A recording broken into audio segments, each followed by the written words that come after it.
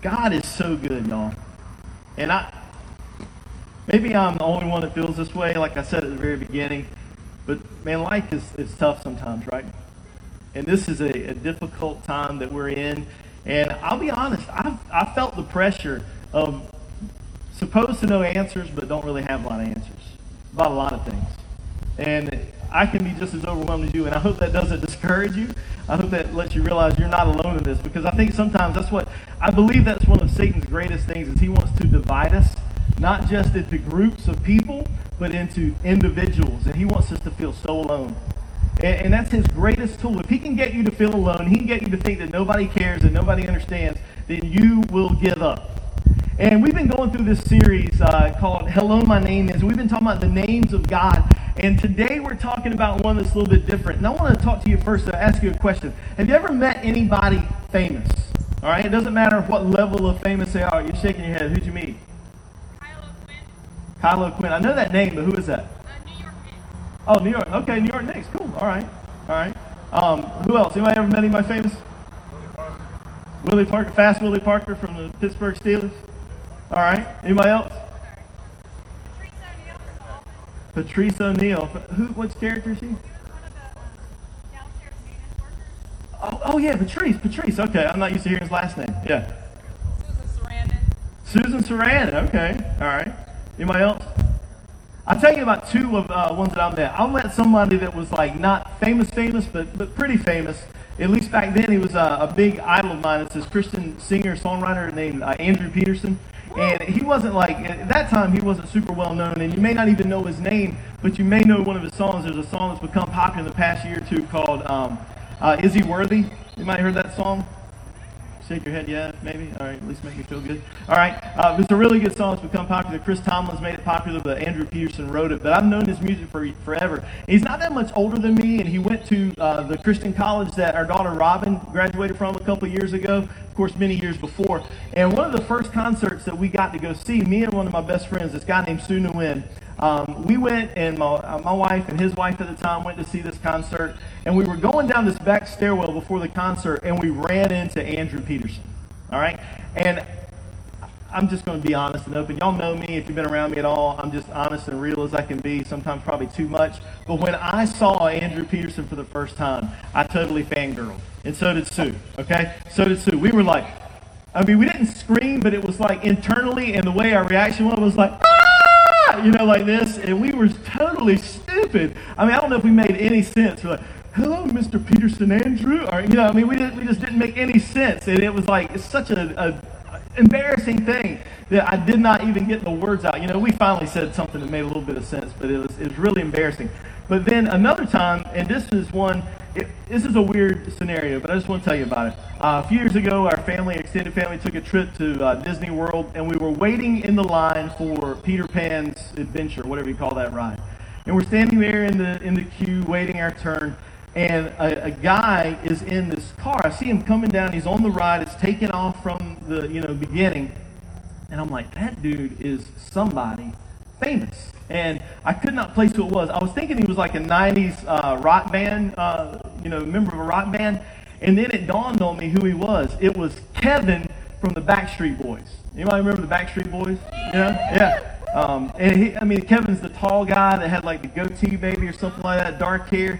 And he was there. And the funny thing is like I recognized him, and I know he's used to it. It didn't seem cocky, but it was like I looked at him, and I kind of questioned with my face. I was like, are you who I think you are? And he was like, and we didn't say anything, but he was like, yeah. And it wasn't like a cocky thing, but it was like, yeah, I am who you think I am. And then I lost track of him. He's well on the ride, gets off where I does. But I told my brother-in-law about it, and he saw him later. He actually got to meet him a little bit. And he said he was a cool guy, even if he was from the Backstreet Boys. But anyway, my wife was a big fan of New Kids on the Block. Any of y'all remember them? Yeah. Ow! After that crowd says ow after they cheer.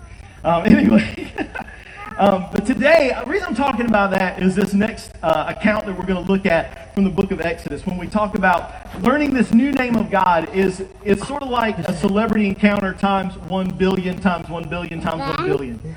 Because sometimes when you meet someone who is above you, so to speak, or you look up to, or they are famous or well-known, or they're wealthy, sometimes you don't know how to act, you don't know how to respond. And that's exactly what we see here in just a few moments. We see the story that's often called Moses and the burning bush. And it's from Exodus chapter 3. If you got your Bibles or you want to open up on your smartphone, you can turn to Exodus chapter 3, and we'll read some of the passages from there. But what we find is a name that's really sort of interesting and a little bit confusing. We find the name in this passage, the idea of Yahweh. You ever heard of Yahweh? Sometimes maybe more popular, you've heard of Jehovah.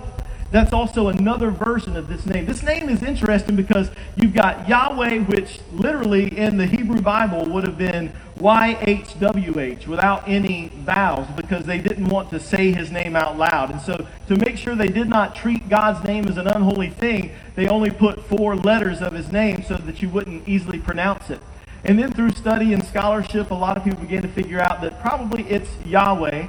But they also, in the Middle Ages, made up a word called Jehovah that was sort of another version of Yahweh. So it's kind of crazy. It's kind of confusing. But ultimately, one of the things that's so special about this name, of all the names that we've talked about Elohim, we've talked about, I believe, Adonai, we've talked about all these different ones. This is literally the name that we're given for God. When God is asked what his name is, this is how he responds. I am Yahweh, or maybe Jehovah, or as you'll see a little bit later, I am. And it's a powerful thing that we look at here. But it's kind of crazy because we don't often think of God that way. We don't think of God as this big, amazing, powerful God. Now, sometimes we do, but there are a lot of times when we forget just how real and just how big, just how strong, how mighty, how powerful God is. And we see this glimpse, this encounter where Moses meets this all-powerful God that had not truly been heard of for 400 years. 400 years, they had not heard anything from God. The people of Israel had been in captivity, and they had been thinking, some of them probably thought God was not real. They probably doubted if he was even real. Are you real, God? And then I Am comes on the scene.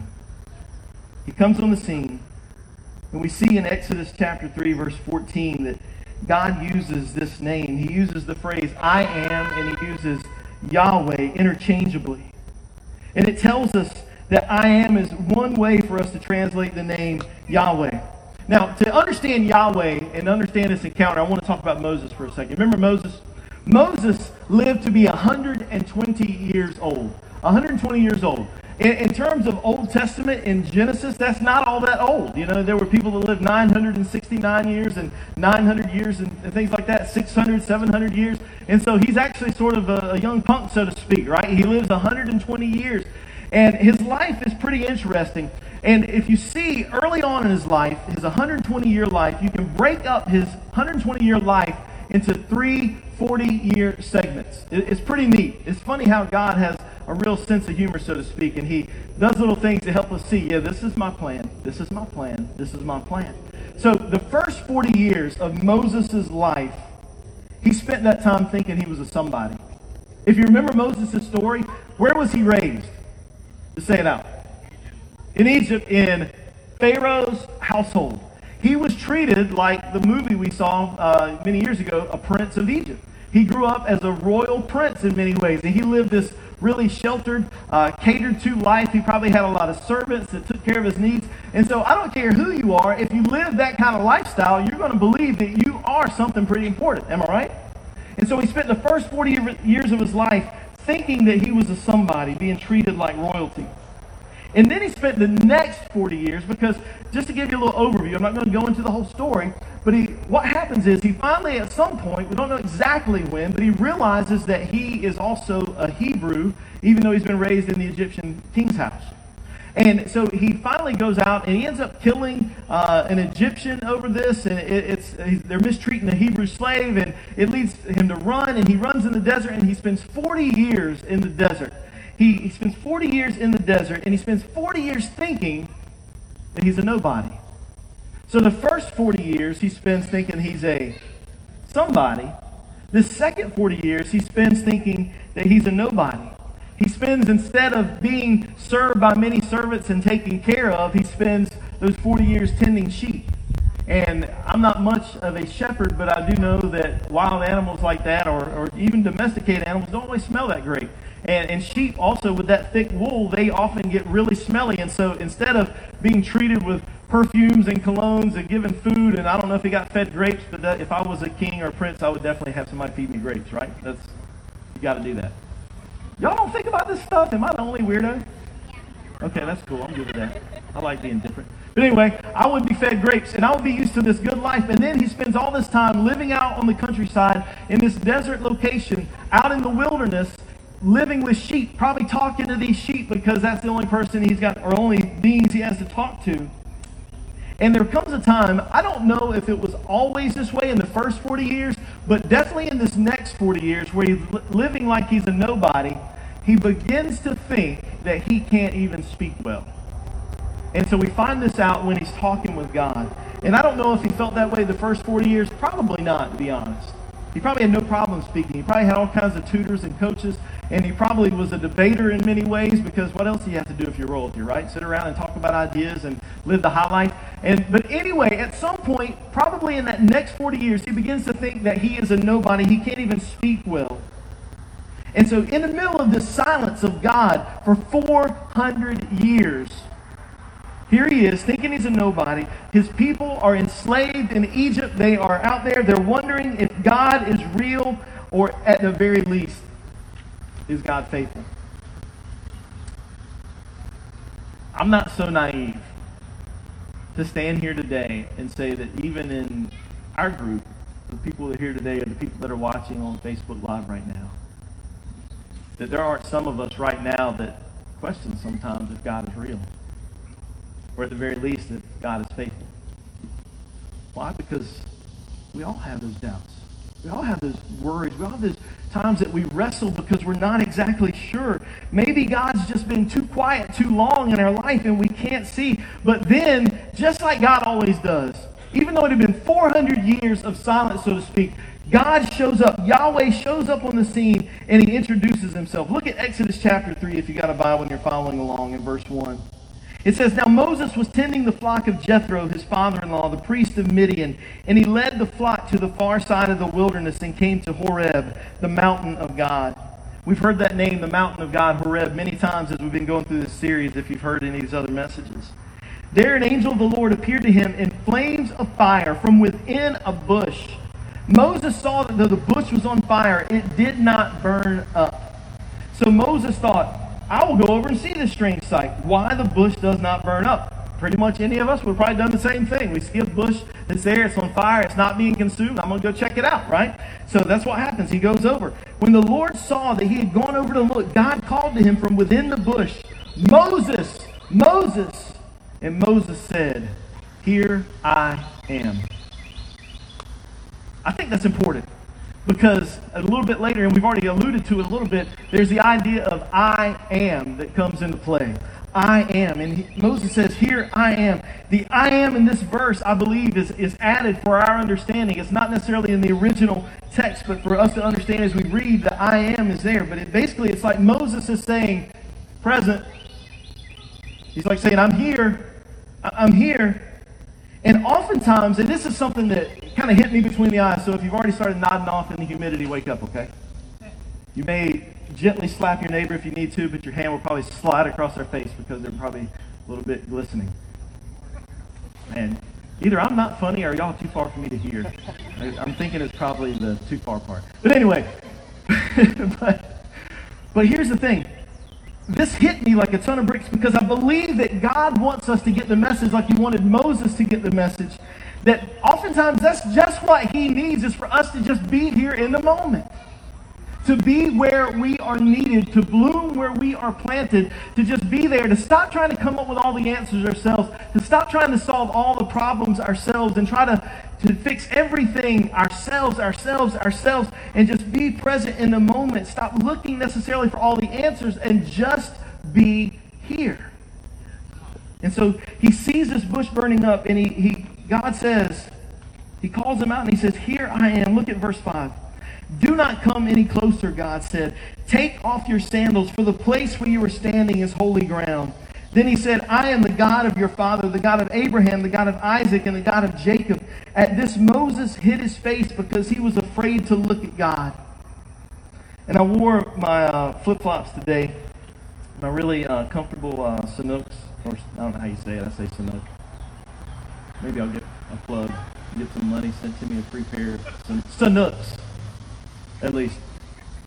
But he tells him, he says, take off your sandals because you are standing on holy ground. Here's this God that they had not had contact with in around 400 years, and he's all of a sudden in the presence of God, and he tells him, look, where you are is holy ground. It's time for you to recognize the position that you're in. You say you're here, but I want you to know that I am here. That's what God is saying.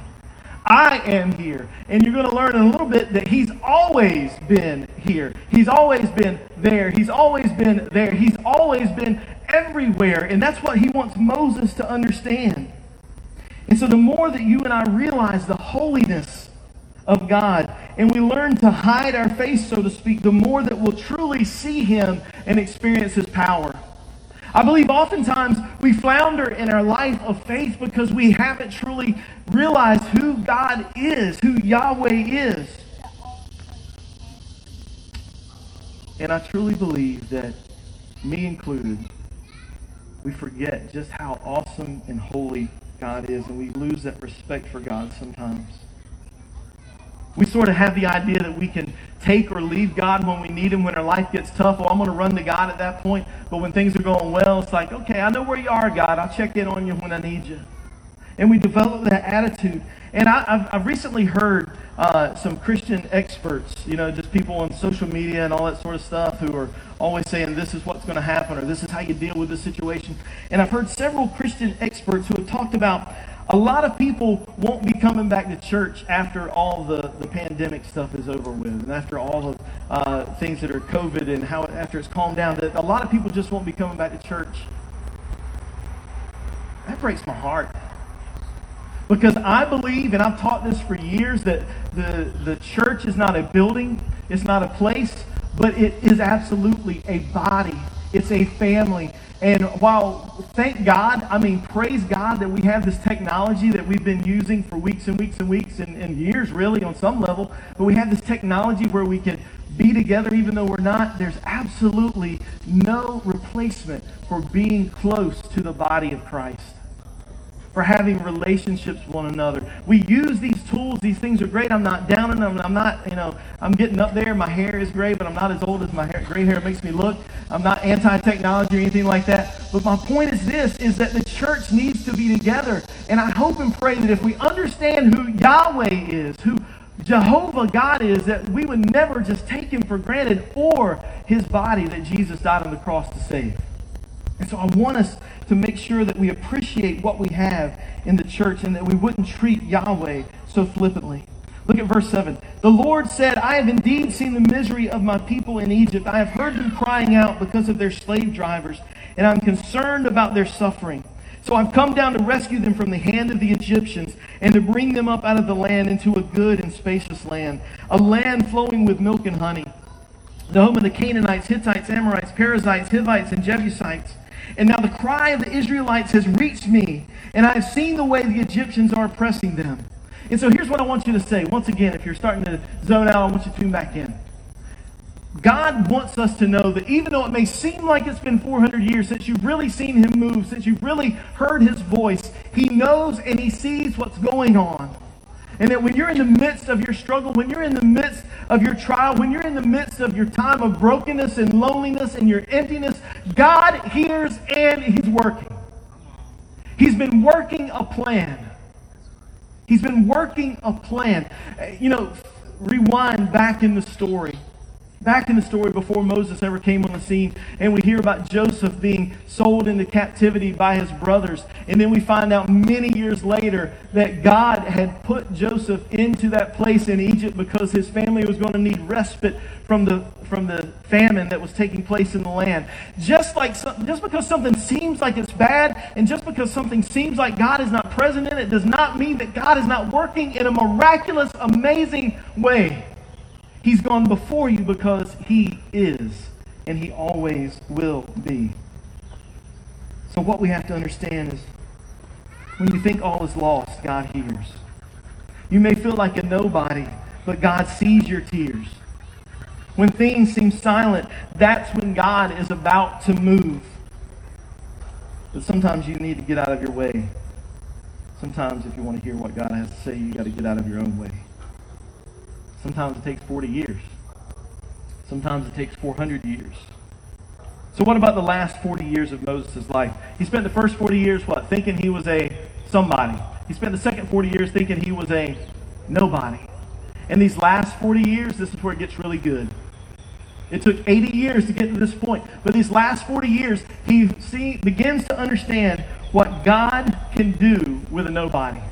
What God can do with a nobody. Verse 10 says, God says, "So now go. I am sending you to Pharaoh to bring my people, the Israelites, out of Egypt." But Moses said to God, "Who am I that I should go to Pharaoh and bring the Israelites out of Egypt? I'm not good enough," is what he's saying. And God said, "I will be with you. And this will be the sign to you that it is I who have sent you. When you have brought the people out of Egypt, you will worship God on this mountain, the mountain of God, Horeb." Verse 13, Moses said to God, "Suppose I go to the Israelites and say to them, 'The God of your fathers has sent me to you.' And they ask, 'What is his name?' Then what shall I tell them?" God said to Moses, "I am who I am." That is what you were to say to the Israelites. "I am has sent me to you." God also said to Moses, "Say to the Israelites, 'The Lord, the God of your fathers, the God of Abraham, the God of Isaac, and the God of Jacob has sent me to you. This is my name forever, the name you shall call me from generation to generation.'" You see, what God is trying to help us understand is the name of God and "I am," that phrase, sound really similar. And in this passage, God uses them interchangeably. He says, "My name is Yahweh. My name is I am. I am. I am always existent. I always have been. I always will be." And God is saying to Moses, and he's saying to the Jews who Moses is going to go and speak to in the presence of Pharaoh, he's going to say, "I never left you. You just weren't ready to hear and see me. But now you're ready to hear and see me." He tells them another thing. He says, "I am the God of all these dead men that you worship and you revere. Abraham, Isaac, and Jacob. I am their God, because through me death doesn't have any power." And he speaks as if they're living, because he knows something that we don't. Because God is. He never changes. He is beyond time. He is beyond even death. But the question is this: do you draw near to him? When you see his power working, do you draw near to him? Have you humbled yourself? Have you taken off your sandals? Because where you're standing is holy ground. And honestly, if we're not being humble, if we're not willing to listen to what God has to say, we're not going to be able to hear him. We're not going to be able to see him, because we're going to find every reason to say, "Oh, that's not him," because he's not working in our way, in our time, in the schedule that we want, in the way that we want. But he's God and we're not. He is Yahweh. He is the one who is, who always will be, and is always going to be the powerful, mighty God. So the truth is, once you realize that you're a nobody, then God can show you what he alone can do with a nobody.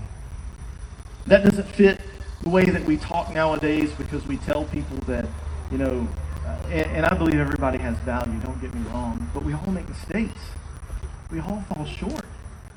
And we're never going to feel like on our own that we've got all the answers. But that's the beauty of it, is that God takes us when we feel like a nobody, when we feel like nobody else cares, when we feel like nobody else loves us, when we feel like that we can't get anything right. He takes us and he uses us in a mighty way. He changes eternity through us and in us. And yesterday, as Maddie mentioned, we got to see Crystal baptized into Jesus. That was such an awesome thing. It was so amazing. And I love baptism because God gives us this privilege to participate in this. Because you think about it, what's more humbling and more passive than baptism? You're being lowered. It's one of the most powerless times in your life. You're literally at somebody else's mercy to be lowered down into that water. And not many times do we sign up for somebody to hold us by the nose and push us underwater. Normally we're fighting back. Crystal did try to fight a little bit. I'm just kidding. But it's such a beautiful thing, because it's such a humble and passive time where we just say, "God, it's not me, it's you. I surrender." And we see this beautiful thing in the spiritual reality that's taken place, like Romans 6 talks about, that there's death and that there's surrender, and that our old self dies and our new self is raised up to walk in a new life. It reminds us that we're joining with Christ's death and his resurrection. He died first so we can live. In the Revolutionary War, as it drew to a close, there was a massive battle in Yorktown, Virginia. General Cornwallis was the head of the army of Great Britain in that particular battle, and he goes up against the forces of George Washington and all the American Patriot Army. And finally, they defeat him with the help of the French. And when it's time for the official surrender, back then it was such a formal thing. The general normally would go, the losing general would go and present his own sword to the winning, conquering general. But Cornwallis was ashamed and would not go. So while he yet still surrendered and said, "We surrender, I give up," he said, "Oh, I'm not feeling well," and he sent his sword by his second-in-command general. So Cornwallis never went to the actual surrender celebration that took place. So he goes there, but the truth is that many times that's the way you and I surrender. We say, "Oh God, I surrender," but then we sort of send somebody else in our place. We say half-hearted surrender. Maybe is that good enough, God? But God wants total surrender. He wants us to completely be his. He wants us to die to ourselves and live for him, because he is Yahweh. He is the one who is, who was, and is to come. And the truth is this: you and I can't send somebody else to surrender in our place. We're the only ones that can surrender to God for us. We can't send somebody to stand in for us. But you can only do that through Jesus. We're going to move into our time of communion and celebrate with our last song. But I want you to think about for just a moment, how is your relationship with Yahweh? Does your relationship look like what we saw there, where Moses took his sandals off because he was standing on holy ground, or is it just really casual and you sort of take God as you will and take him when you need him, forget him when you don't? Because really and truly, the only option that we have, if we understand who Yahweh is, if we understand who Jehovah is, the only option we have is complete and total surrender. That we give up everything so that we can be his, and that he can use us the way that only he can, because he can take people that are nobodies and make them into somebody and change somebody's eternity. But you got to surrender first. So the question is, have you entered in his presence through Jesus? Because Bobby can't go and stand before Yahweh on Judgment Day. You can't go and stand before Yahweh on Judgment Day. The only way you can stand before God on Judgment Day and not receive a negative outcome is standing in the presence of Jesus, covered by the blood of Jesus. And so that's what we celebrate when we celebrate communion. And the way we take part in that is when we're baptized into Jesus. We're baptized into his death and raised to walk in a new life. And we're covered by the blood of Jesus. And so we're going to take communion. If you did not get communion elements, we've got them over here on the table to your left, my right. And we're going to take a few moments and we're going to just celebrate the fact that we can stand in the presence of the Almighty, Yahweh, because of Jesus' blood and his sacrifice. Does your life look surrendered? Does your life sound surrendered? Do people see surrender in you to Yahweh?